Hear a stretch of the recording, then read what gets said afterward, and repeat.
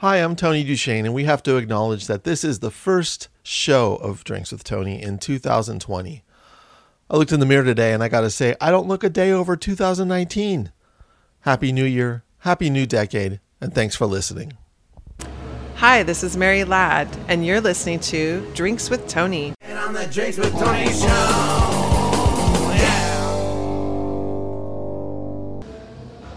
You're listening to Drinks with Tony. I'm your host, Tony Duchesne. Today on the show, we have Mary Ladd. She is the author of The Wig Diaries, and I need to just read the back of the book. The copy on the book is so perfect I can't even describe the book myself better than this.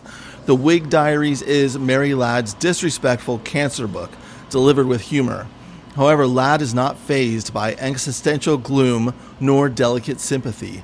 With no-nonsense revelations, Ladd's bold use of black humor in this context is precisely what makes this topic so suddenly refreshing and approachable.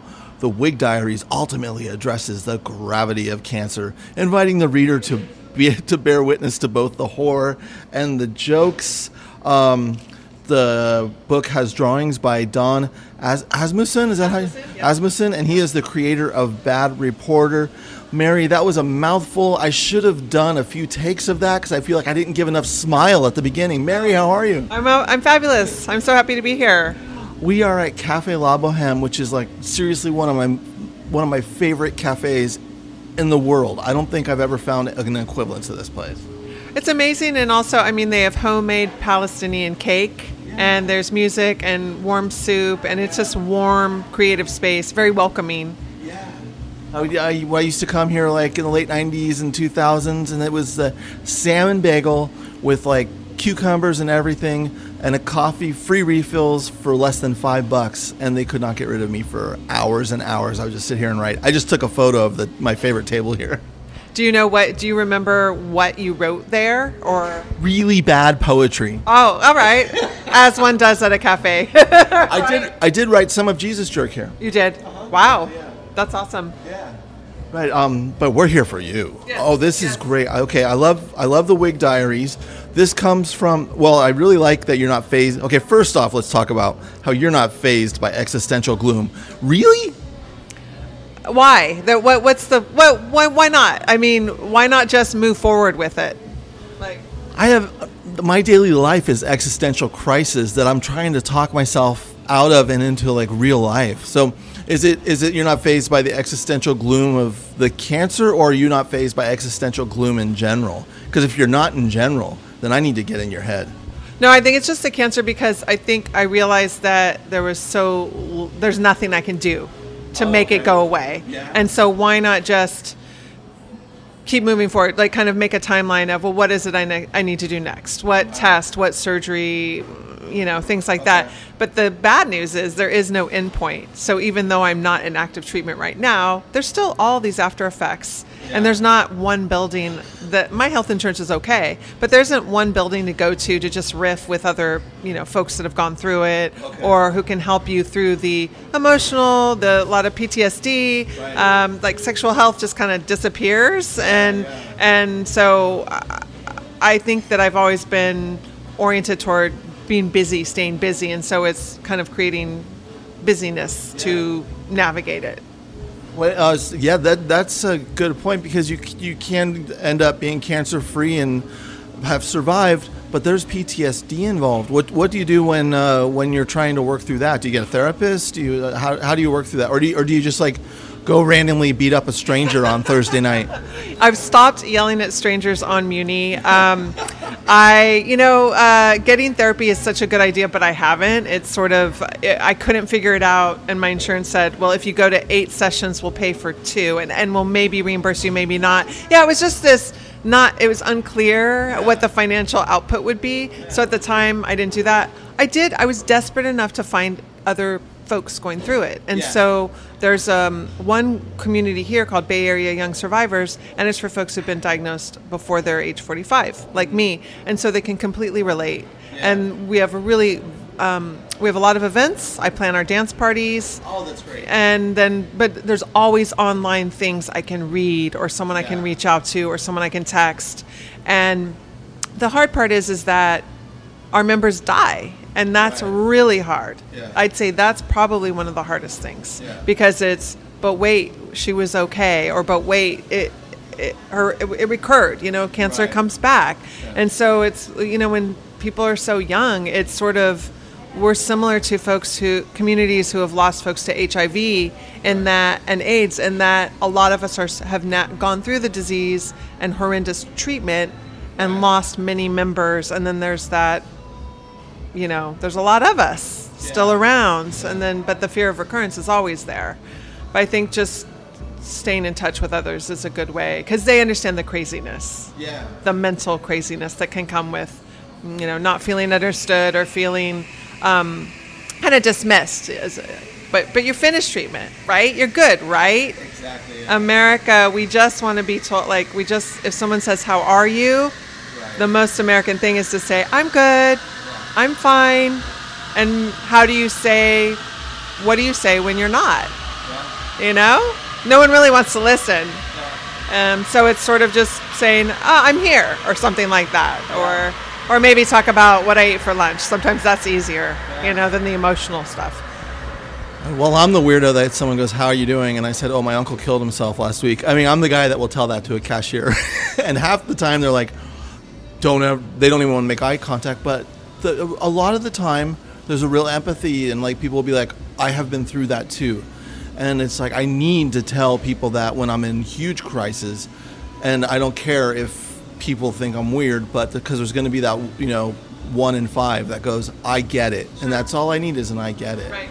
That we just want to be heard, and seen. And in that case, and less alone, because then it helps with the middle of the night stuff, the insomnia, the worry. It's knowing that someone saw you and heard you and they can't take it away. But they've heard you, and I think we just want to be heard. We're busier than ever, and we're lonelier than ever, right? Yeah. And so connecting with people, it's important, but it's very hard to be vulnerable and let other people be vulnerable and listen. Right. What and you have a part in your book where it's like, how do you tell? How do you land the bomb? That. Because I was thinking about other people, and where you're when you tell people you're going to marry somebody, but a lot of people don't like that person, or there's other bombs out there. Yeah. But how do you land the cancer bomb on your friends and family? And then at the same time, did you have any? I know people get scared, like we were talking about with kind of the American way. Hey, everything's fine. Sure. People will get scared enough where they'll kind of stop talking to you because it scares the shit out of them. I threw 100 questions at you. Don't remember any of them. Just enjoy yourself and talk amongst into the mic. Yeah, no, absolutely. So with telling people, for me, I felt email was good for telling wider community. And I'll be honest, I'm not. You can't plan how you're going to react to your own cancer, and then so email can be good because then it's lobbed out to them in the universe, and if they can respond, okay, and if not, that's okay too. Yeah. So I tried to give people kind of forgive them when they can't do it. I don't think we have the language and the skills to navigate illness and death. Yeah. And so suddenly I represent both of those. And if someone's not comfortable with their own mortality, if they haven't had someone go through it, they might not be up for it. And so I had 2 people I'm very close to in complete denial, and they weren't able to listen. And they sort of interrupted me and started explaining other people who've gone through it, and now they're just so accomplished. They've achieved so much, they're and it's just talking and filling the space. So they're really not comfortable with the space. Almost just staying silent in the acknowledgement and going, wow. And then just sitting there and being totally awkward and go, this is weird, and it's weird for everybody, and this sucks for everybody. And is that a good way of putting it? Yeah, exactly, of just the awkward. Yeah. And also people would react, because I think they thought, I could see the calculations. Oh, wow, is she a goner? And they want to hold on really tight, give me a hug where they're holding on, and I'd be like, oh, I know what this is about. Like, they think I'm a goner, or they're not going to see me again, or they're just like sad to see me so different, gaunt or puffy or both, and bald, and so. Okay, now I'm worried. Did I ever hug you that way? No. But yeah, it'd be this long, just overly long, like something from a Hallmark movie, right? And sighing at the same time, and it's sort of, oh wow, they're really working through something, but all right, I'll just let them. It's, everybody does weird things, so just get used to that. It's almost like you have cancer, and there's a point where you kind of have to take care of all the other people reacting to it. Absolutely, and taking away their sorrow, their emotions, and everything, and they can't. Yeah. They just can't process it. Right. They're probably in shock. Maybe they don't remember. As you are when you get the diagnosis. Completely in shock. Yeah, absolutely. Not what. And I'm glad the doctor did say on the phone, which I think that should be against the law to tell someone they have cancer on the phone. A doctor I'd never met, a doctor I never saw again. Yeah.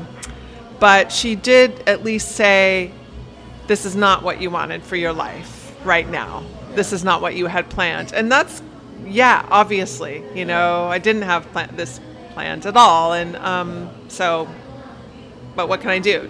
Just show up for the treatments and get the blood tests done and genetic testing. And also, as a writer, completely be accountable and just, hey, this is so much material. Yeah. There's so much weird stuff happening, and wow, it's interesting to write about it and share with folks. And so I started doing that over email, and a lot of them were writers and editors and creative people. And so that's how the book idea came about. People saying, well, have you written for O Magazine about this, or have you done a book? Why don't you do a book? And I'm like, I don't know how to do either of those. And I need, permission. I need people to tell me that, you should do it. Because otherwise I don't feel confident, I guess, enough that it could work out. That if you think I should, Tony, okay, I will. But then it gives an accountability as well, because you're going to ask me about it, or email me or text me or whatever, right? That's why I'm always scared to talk about my projects in progress, because then when they ask again, I'm accountable, and I'll be like, oh, I've been flaking on that. Thanks for reminding me. Yeah, but it keeps us going, right? And, one writer, she said, why don't you set your own deadlines? I was like, that's ridiculous. I need an editor who's paying me to, I can be accountable to that. But this wasn't, there was no person saying, here's a check-in, this is when it's due. And so it kept morphing and evolving. Yeah. See, my deadlines for me as a writer are, you're going to die. And how much are you going to get in on your obituary? Because I don't want just one title or one film on there. I want people to have a variety of things where they go, oh, wait, I heard of that one. Yeah. That's the whole thing. That's all I got. I think it was a wake-up call for me to realize, wow, I've been totally fucking around. It's like I haven't. Oh, yeah, I was just waiting for Sunset Magazine to call me back or email me back and say, yes, we finally want you to write for us. And it was sort of stuck in this food writing. Not stuck, but not really landing the assignments, making the writing life I wanted. And then this sort of helped it change to an editor encouraged me, and she said, I'm so sorry you're sick, but this is so funny, and this is really great writing, and it's completely different. And I'd been writing for her for KQED and doing profiles of chefs. You can't inject too much humor and things like that. Right. And so it was finding my voice. And it is a little bit of a persona. I think The Wig Diaries is like a sassier version of me, or a amped up. I don't know if you ever encounter that in your writing. Oh, of course. I mean, if I was me in my writing, I would bore everyone, because I live a very boring life. You got to kind of amp up you hit the plot points a lot quicker when it's on the page. Right. Yeah. But it can be. It's easier for me also to communicate all of this stuff written in the written word versus explaining it in person. Yeah. And it became, and I guess that makes sense. Okay, I'm a writer, so it would be easier to write it. Yeah. I mean, for me, writing helps me make sense of my life and what's happening. And if I don't write, I'm not a good person, because I'm not making sense of stuff. and it's just the weird way I do it. And I think it's really important. I mean, just for people who have any type of crisis in their life, if you can write through it, and it's not. I don't think it's therapeutic to write about it. It doesn't feel therapeutic. It feels awful, Sure. but it also kind of gets you through things in a weird way. I don't know. Yeah. Well, and I knew, I realized that I was helping other folks because I would get messages. My aunt can I share this with her? My cousin, my neighbor, where's the rest of your writing? Where's more of this? Yeah. And so it was this need that helping them, in the same way that other writers have helped me with other challenges in my life, remembering how they navigated it or what it was like for them. Yeah. They're making sense of it. Yeah. No, all the writers I've read where I'm just like, oh, I get you, I connect with you. But then it's so weird to think, oh, wait, someone does that with me? Freaks me out. Right. Really? A little bit, Yeah? You don't want to picture yourself in their brain, comforting as that comforter, I don't know if my writing comforts a lot of people, but it's just, I don't know. If I think about it too much, I'll just stop doing it. So I have to pretend like I have an audience of 0 and 1 million, because anything in between would just hurt me. Is it that you don't want your grade school teacher or somebody? Is it the folks that you maybe grew up with or haven't seen? Is it that sort of what would they think? No, not really. Okay. I kind of don't give a shit about any of them. Okay. No. It's when strangers reach out, it's very nice. Yeah. And then sometimes I reach out and I reply to them within a minute because I'm so stoked that somebody actually gives a shit. Yeah. And then I forget that I actually do have things out there. Sure. I'm just going through what I'm working on now. So the past is just, it's like, oh wait, that's history, but they're connecting with an old version of me. It's, Right.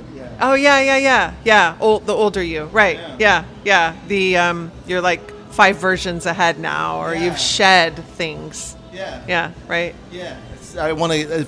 They're excited about things I want to go back and correct, and do editorial edits or try to find a way to do a recut on things. Exactly. Oh no, exactly. Sometimes I'm but even when I do readings, I'm sort of I want to change it. It's that editing, the self-editing is always there, of course. Yeah. Well, I do edit for readings myself because speaking it is so much different than on the page. Right. So I'll hit things a lot quicker if I'm doing either storytelling or. Right.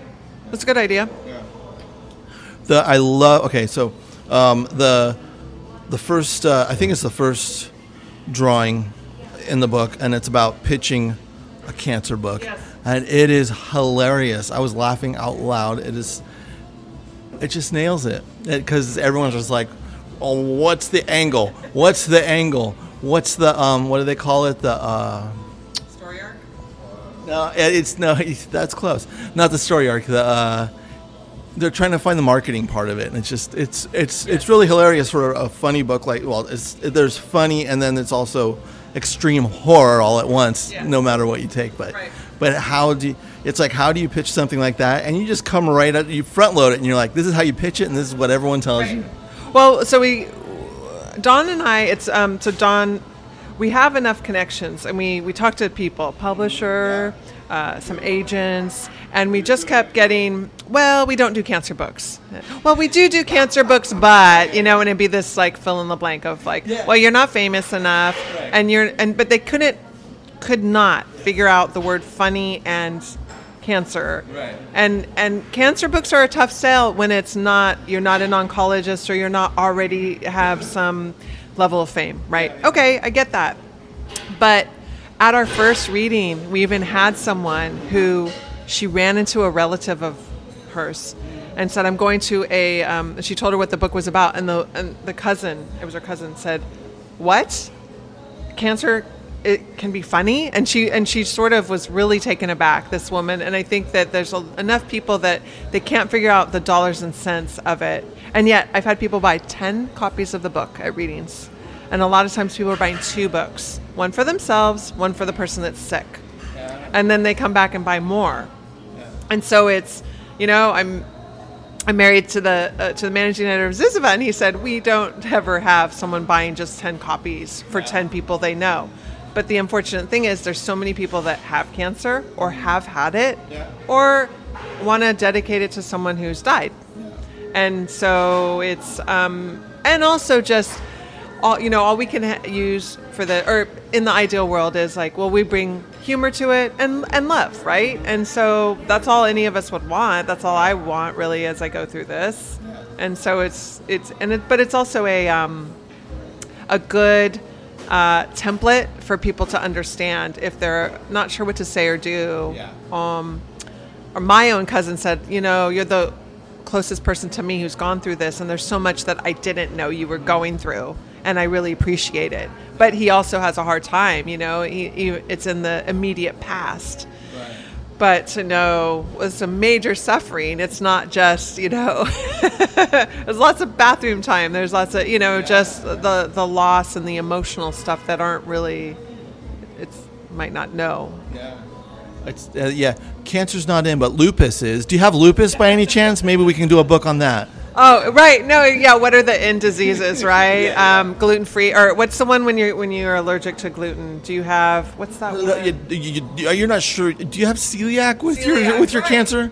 I think a celiac memoir would be really good. Or Don wanted to do a shingles one. He keeps saying like shingles, right? Everybody wants to know about shingles just because they like to say it, right? So yeah. I think it's great that it's a testament to your book that people are buying multiple copies, and it's because I just feel like it's done so well, and it takes you through a horror, but it's almost like a love letter to it. Have you thought about that? That's what I thought. I was like, she's almost sending a love letter to cancer for her, but I could be completely wrong, so tell me I'm off my rocker. No, I think you're right in that when I was having a very difficult time, my brain was in a space of picturing people who've helped me. Mm-hmm. The healthcare folks, the doctors, the nurses, everyone that helps check me in, friends, but also people that I maybe haven't seen since I was in 5th grade. Right. They're all thinking of me. Yeah. And so it's sort of taking that and maybe, not that I'm grateful for the cancer, but yes, sort of just, wow, most people maybe get to figure this stuff out when they're real old, like older than me, a couple decades older, and kind of getting their life in order, wrapping up relationships that have gone by the wayside, things like that. But thinking of who do I need to repair, does that make sense? Or who do I need to treat better? And including myself, though, of like, well, if I don't do this now, then when will I? Yeah. And our political situation being what it is, that sort of helped increase that desire of just, well, what kind of life do I want for whatever time I have left? Yeah. So it forced that hand. Yeah. I think it's intriguing because I know there's a lot of people out there who are in their 80s and 90s who don't even have that awareness yet. And it, like my grandfather and stuff, where there wasn't an awareness to, it's just they stayed in their little cocoon.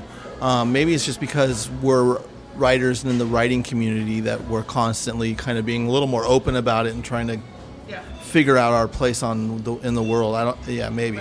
Right. Well, and also we have to claw our way, for everything, for our creative existence. Not in relation to other writers necessarily, but to keep afloat financially, right? And so it's this struggle. And so I used to be competitive with writing when I was first starting, but then I realized, wait a second, there are enough paths. Like I'm not necessarily writing the same as so-and-so. Like there were 2 people that I felt like, they're more popular with the editors, that sort of thing. They seem to have it easier. But once I realized there's other things, I have different relationships with other folks. Why not just welcome folks who are newer, help other people, which is what I want or wanted, right? Yeah. Someone to, if someone's being competitive, then it's, well, what's that about? I don't really know, but I'm not feeling confident when I do that. So I'm happy to be a lot more helpful to other people. Let that go. I think that kind of comes with a little bit of age and time, because I've found like, I see some young dude or lady like kicking ass and getting great book deals, and I'm like, Good for you. Yes, because it's so hard to nail it in the community. It's so hard to get published. Exactly. And then if you can get published and get the extra benefits of it, it's like one of us is doing it.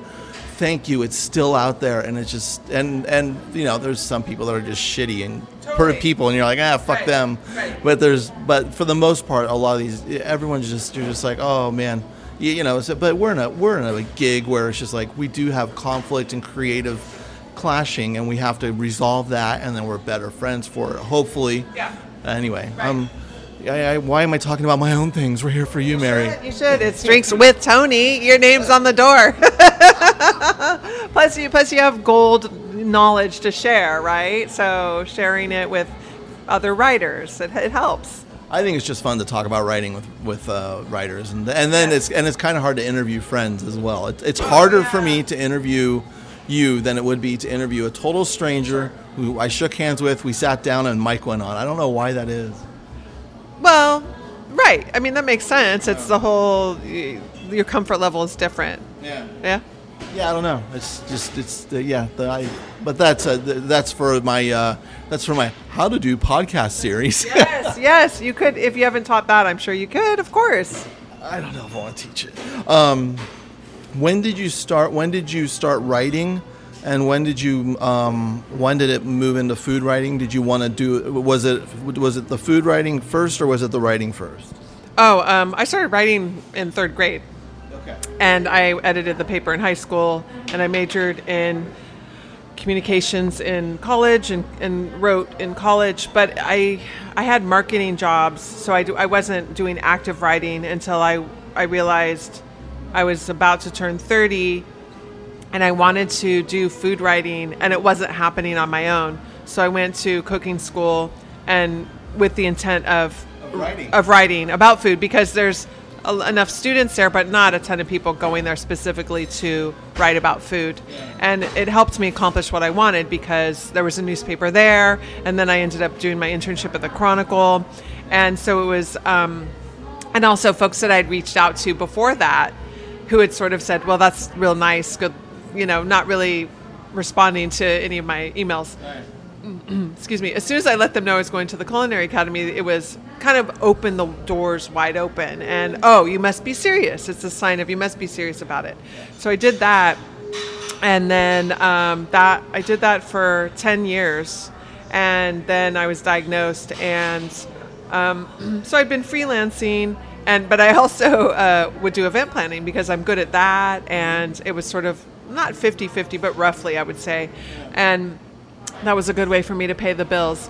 Once I was diagnosed, then the book, the emails went out immediately. It was like an email to people right away of, hey, I'm diagnosed.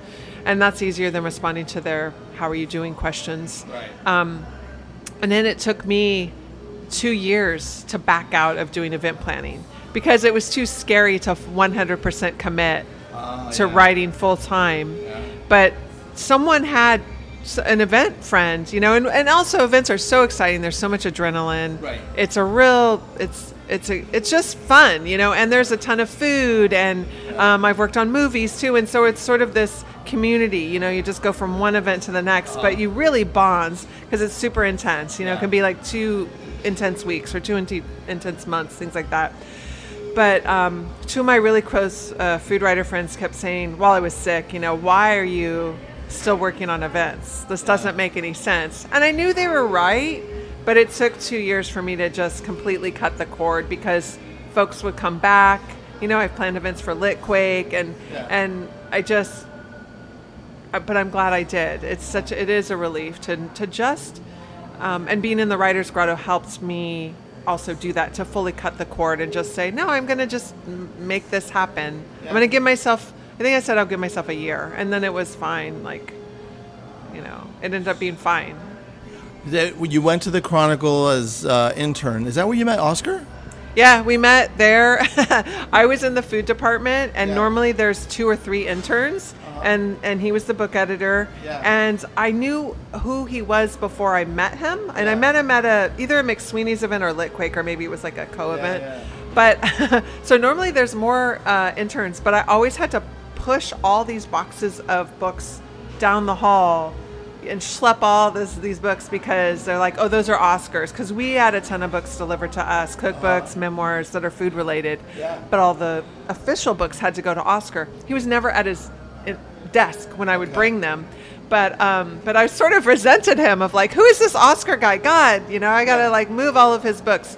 But then once we met, I was really intrigued because, I'm a Bay Area native and, I've sort of stayed in the area, and everyone was so excited to see him at this party. And so I was very intrigued. All different kinds of folks were like running up to him, and they seemed so enthusiastic. And I was very intrigued, like, well, who is he? Why are people so excited?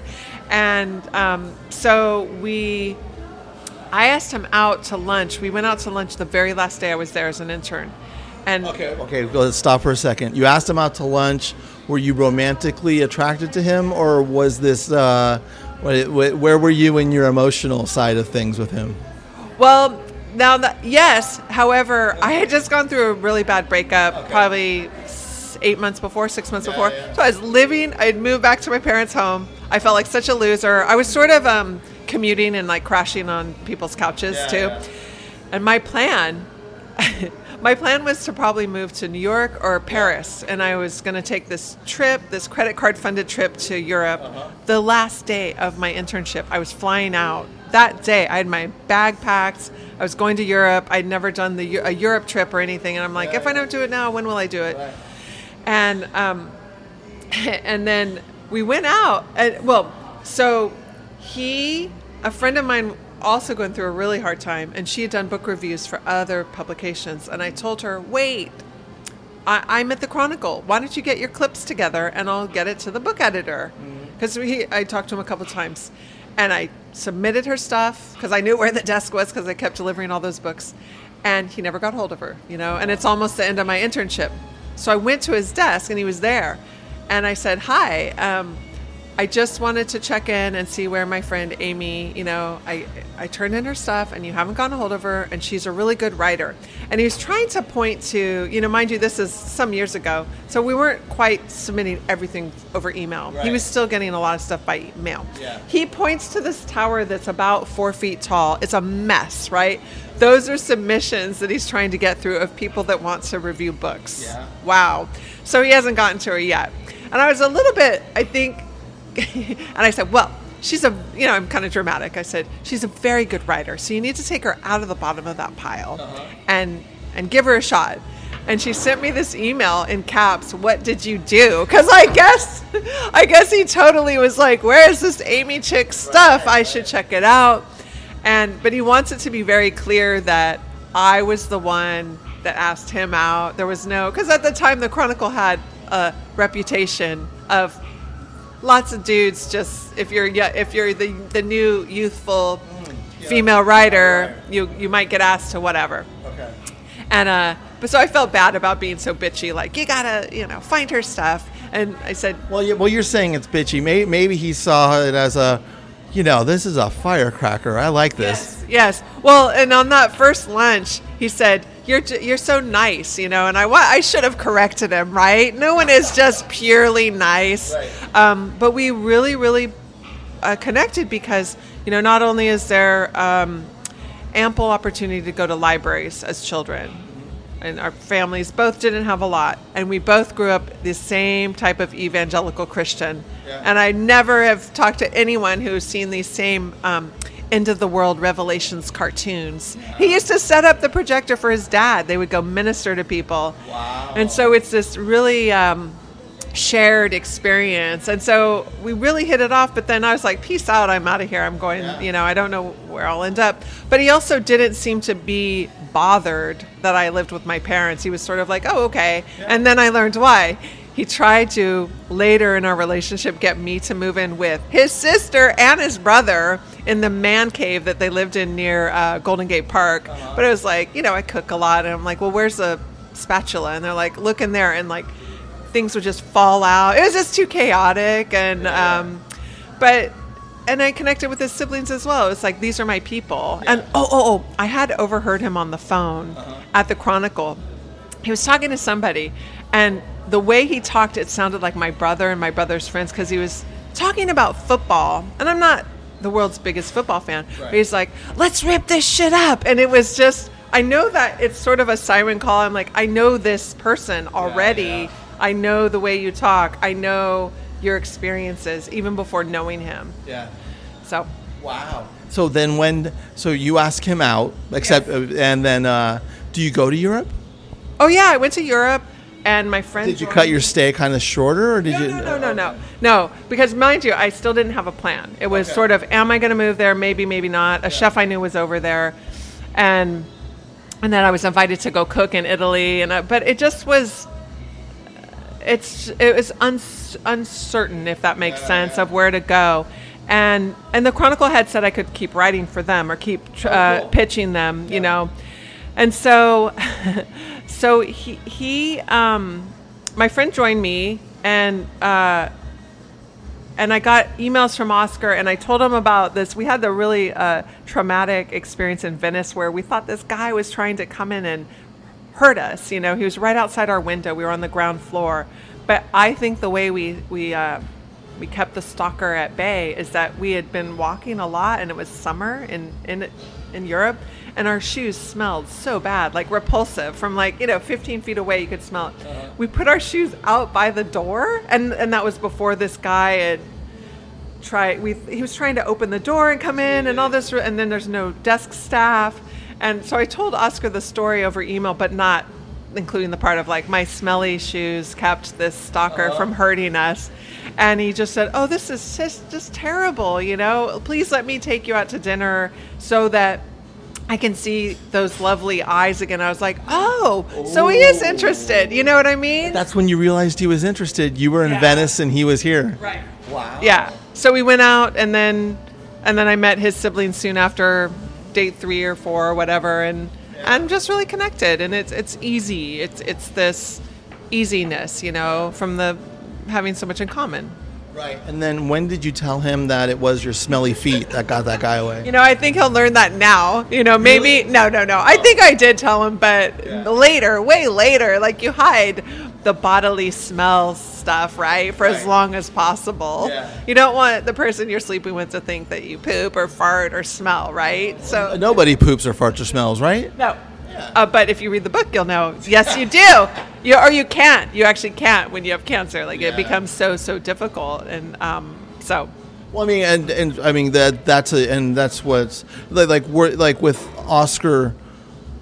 You know, he's got a wife that has cancer, which just that's another relationship on his level, with the whole thing. And he, I never was able to meet his mom. She had cancer. And she died a year or 2 before I had met him. Yeah. And so she was supposed to, it was stage 4 when they found it, and she was supposed to pass away in a matter of months and hung on for 4 years. And so we had this experience of being in hospitals and navigating those spaces and those relationships and the difficulty, you know, of mourning someone who's dying in front of you. Right. Who, you know, so when I found the lump, I brought it to the attention of my OBGYN, and she was older and she was getting close to retiring, and she said it's probably nothing. Yeah. And it was 2 things. Oscar learning from his own mom dying from maybe if she'd had a checkup earlier. Right. Insisting, go ahead, just get the second opinion, go somewhere else. And Angelina Jolie had also been very public about her genetic, that she has BRCA1, and decided to do a preventative mastectomy in case, you know, cancer, the possibility of cancer. Yeah. So it's those 2 factors that helped me get a second opinion and move forward. But it took me a while because I wasn't sure where to go for a second opinion. And I look online, there's 700 providers that I could possibly go to, call them. No, they're not accepting new patients. Yeah. It's unclear how much it'll cost. And it's you know, an extra $500, that's easy to just say, I'll pass. Yeah. And many people have to do that with our healthcare system. And it makes the outcome worse if you're putting things off like this for all of these checkups, you know. It's something we should be able to do without it being, am I going to have money for groceries? Right. Or should I go to this doctor? Yeah. It shouldn't be an either or, right? Yeah, it's crazy. And that's the tragedy of Gilda Radner, because if they would have got Gilda Radner's cancer earlier, and she had so much pain going on for so many years, and everyone kept saying, "Oh, you're just anxiety. No, cancer, dead." It's crazy. It is. It should be easier for us to figure it out with our doctors if we have it or not. I mean, when I turned 50 this year, I was backing my ass into the doctor's door going, colonoscopy, let's do this. But he's like, no, we have to do this first, and then if we find something, then it's a colonoscopy. Oh, really? Yeah, and I'm like, all right, and so I might have to go get a second opinion about that. But I'm the guy who wants a colonoscopy. Right. I might have to go get it on the corner of 24th and Mission from one of the Backstreet people who are like, but they might be doing something different in my butt that it's not about. Yeah. But I hope you do follow up with that, because that's even saying colonoscopy. That's another area where people are just there's stigma to it, and so they don't get it because it's a body part that we don't want checked out. And stick it in. I want to live, man. Well, exactly. Well, that's good. I mean, that you can just navigate it, just make it happen, right? Because then once you turn 50, you really do need to get one. Yeah. And you brought up something, about 200 hours ago when we were earlier in this interview. You brought up about the business side of almost making it when you have cancer and you got to deal with all your appointments. Is essentially, it's almost like directing a film. You're getting your crew together, and you're getting it's really I never thought of it that way. How much organization is involved, and it's nuts. Yes. It's a production. It's a major production. And even, some people wanted to give me a ride and then hang out with me. And that's not, for me, that didn't really work out, because I just wanted to zone out and not be responsible for other people's feelings. Because it was like, they're just like, I'm so sad this is happening. And then I realized, they're going to be crying or really just emotional. And I just need to be able to, my interactions with the folks who were giving me chemo were good. Yeah. These were good relationships. I was very appreciative. And I was startled at how many there's people that are rude to the staff, and it's like, these are the people that I just didn't want that energy, and so it's easier to just cut out other humans and just go by myself. And then letting folks feed us. And that was, sure, but it's also very difficult to be vulnerable. And then realizing financially, being a patient is almost a full-time job. The recovery, I didn't quite have the leisure of taking enough time off as a freelancer. Right. And so then those same two friends who said get out of events were like, you should just let people know they want to help you with money. So I always forget that people that aren't writers have money. It's nuts. And so a friend said, some of us want to make you our favorite dish. Some of us want to buy you a pizza since you love pizza. And others want to just give you money. And she said, but you should also know, if I could go on the operating table, I would. I was like, what? But she's just saying, please let us help you. Yeah. Please let us give you money. And so it was, you're right. It's been 12 months and I'm carrying this medical debt on my shoulders and not sure how I'm going to get out. And that's so common. Yeah. And that while there are a lot of organizations that'll help you, it's still just like, it's a copay kind of thing. Yeah. It's an insurance thing, generally speaking, and the missed work and reduced abilities. And so asking community to help with money was super hard. Yeah. And people would say, I love you, like in person. It's like, well, I have nowhere to hide. I'm like bald and I can barely walk from the bathroom to my bedroom. Yeah. So I can't run away when you say I love you. Yeah. And yet it's cool to be able to, for me to be uncomfortable with it and just go with it. Okay. I love you too, right? Like, thank you. I'm glad you're here. It's way better than the alternative of me trying to figure this out on my own. Yeah. You talk about that in the book too, the vulnerability of people actually giving you things and showing up to your place when you're just, in the worst possible conditions you could probably, ever even think that you would ever been in. Right. Well, I'm such a social person, so I think that I missed going to all the food events and all the writing events and so forth. And so I did enjoy the social part. I was usually really pumped to talk to someone, and we'd play it by ear. Generally speaking, I'd stand at least and talk for 20 minutes out in front, or come on in and hang out for an hour. I forget where I'm going with that. Having them come over, it being hard. Yeah. Oh, you know what was the hardest part is that I felt embarrassed at how kind of dusty the place was, right? Oh, well, can't get to it. Don't have the time or the energy or the help right now. You know what I mean? It's not as clean as I want it to be. But oh well, hopefully, thankfully, they're not there to see the dust from all the books and whatever. And I'm sure it brought you closer to a lot of people that you never thought would have been in your life as much before. So the surprise of some people showing up who, wow, I didn't know that they would show up in that way. And also letting it go, the one or two people that just couldn't. They just don't have it in them. And I shared that with a friend of mine. It's a guy, it's a writer. And he said, I've totally bailed on someone in that situation. I'm like, I have too. It's okay. I had a friend whose mom died and I just didn't show up at all. And we just don't have that in us sometimes. We just can't. And that's okay. There's others, and just like you have to forgive yourself that you weren't able to. You had to take care of yourself instead, and in a different way, and that's okay. Mary, we got to end on that. Thank you so much for being on the show. I appreciate it. Oh, thank you. Super excited. Drinks with Tony. Yeah. Mary Ladd on Drinks with Tony. Check out her book, The Wig Diaries.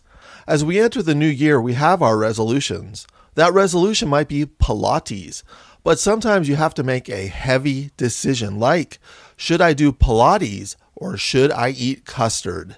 I'm glad you tuned in because the staff here at Drinks with Tony has your answer. Custard, because it pushes those feelings of existential dread down even further into your spleen. Custard, because your body deserves a cardiovascular challenge. Custard for its sustainability. All custard in this program has been carefully selected for thickness. Do not eat custard while driving heavy machinery. Custard may cause thoughts of suicide. If you experience anal leakage during custard, consult your psychic reader. Thanks for listening to Drinks with Tony and have a great week.